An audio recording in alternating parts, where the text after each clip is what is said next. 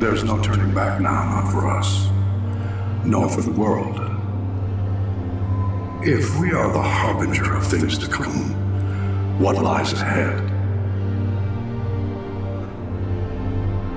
Perhaps we'll have a more different future.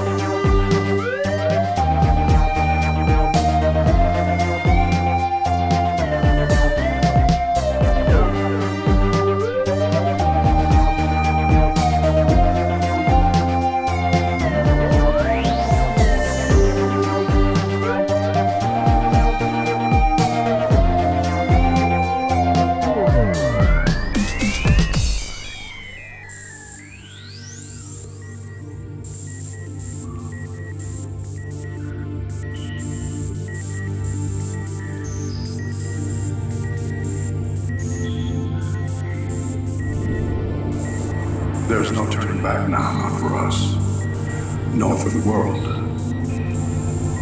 If we are the harbinger of things to come, what lies ahead? Perhaps we'll have a more different future. The future? That's such an absurd concept. All we have is the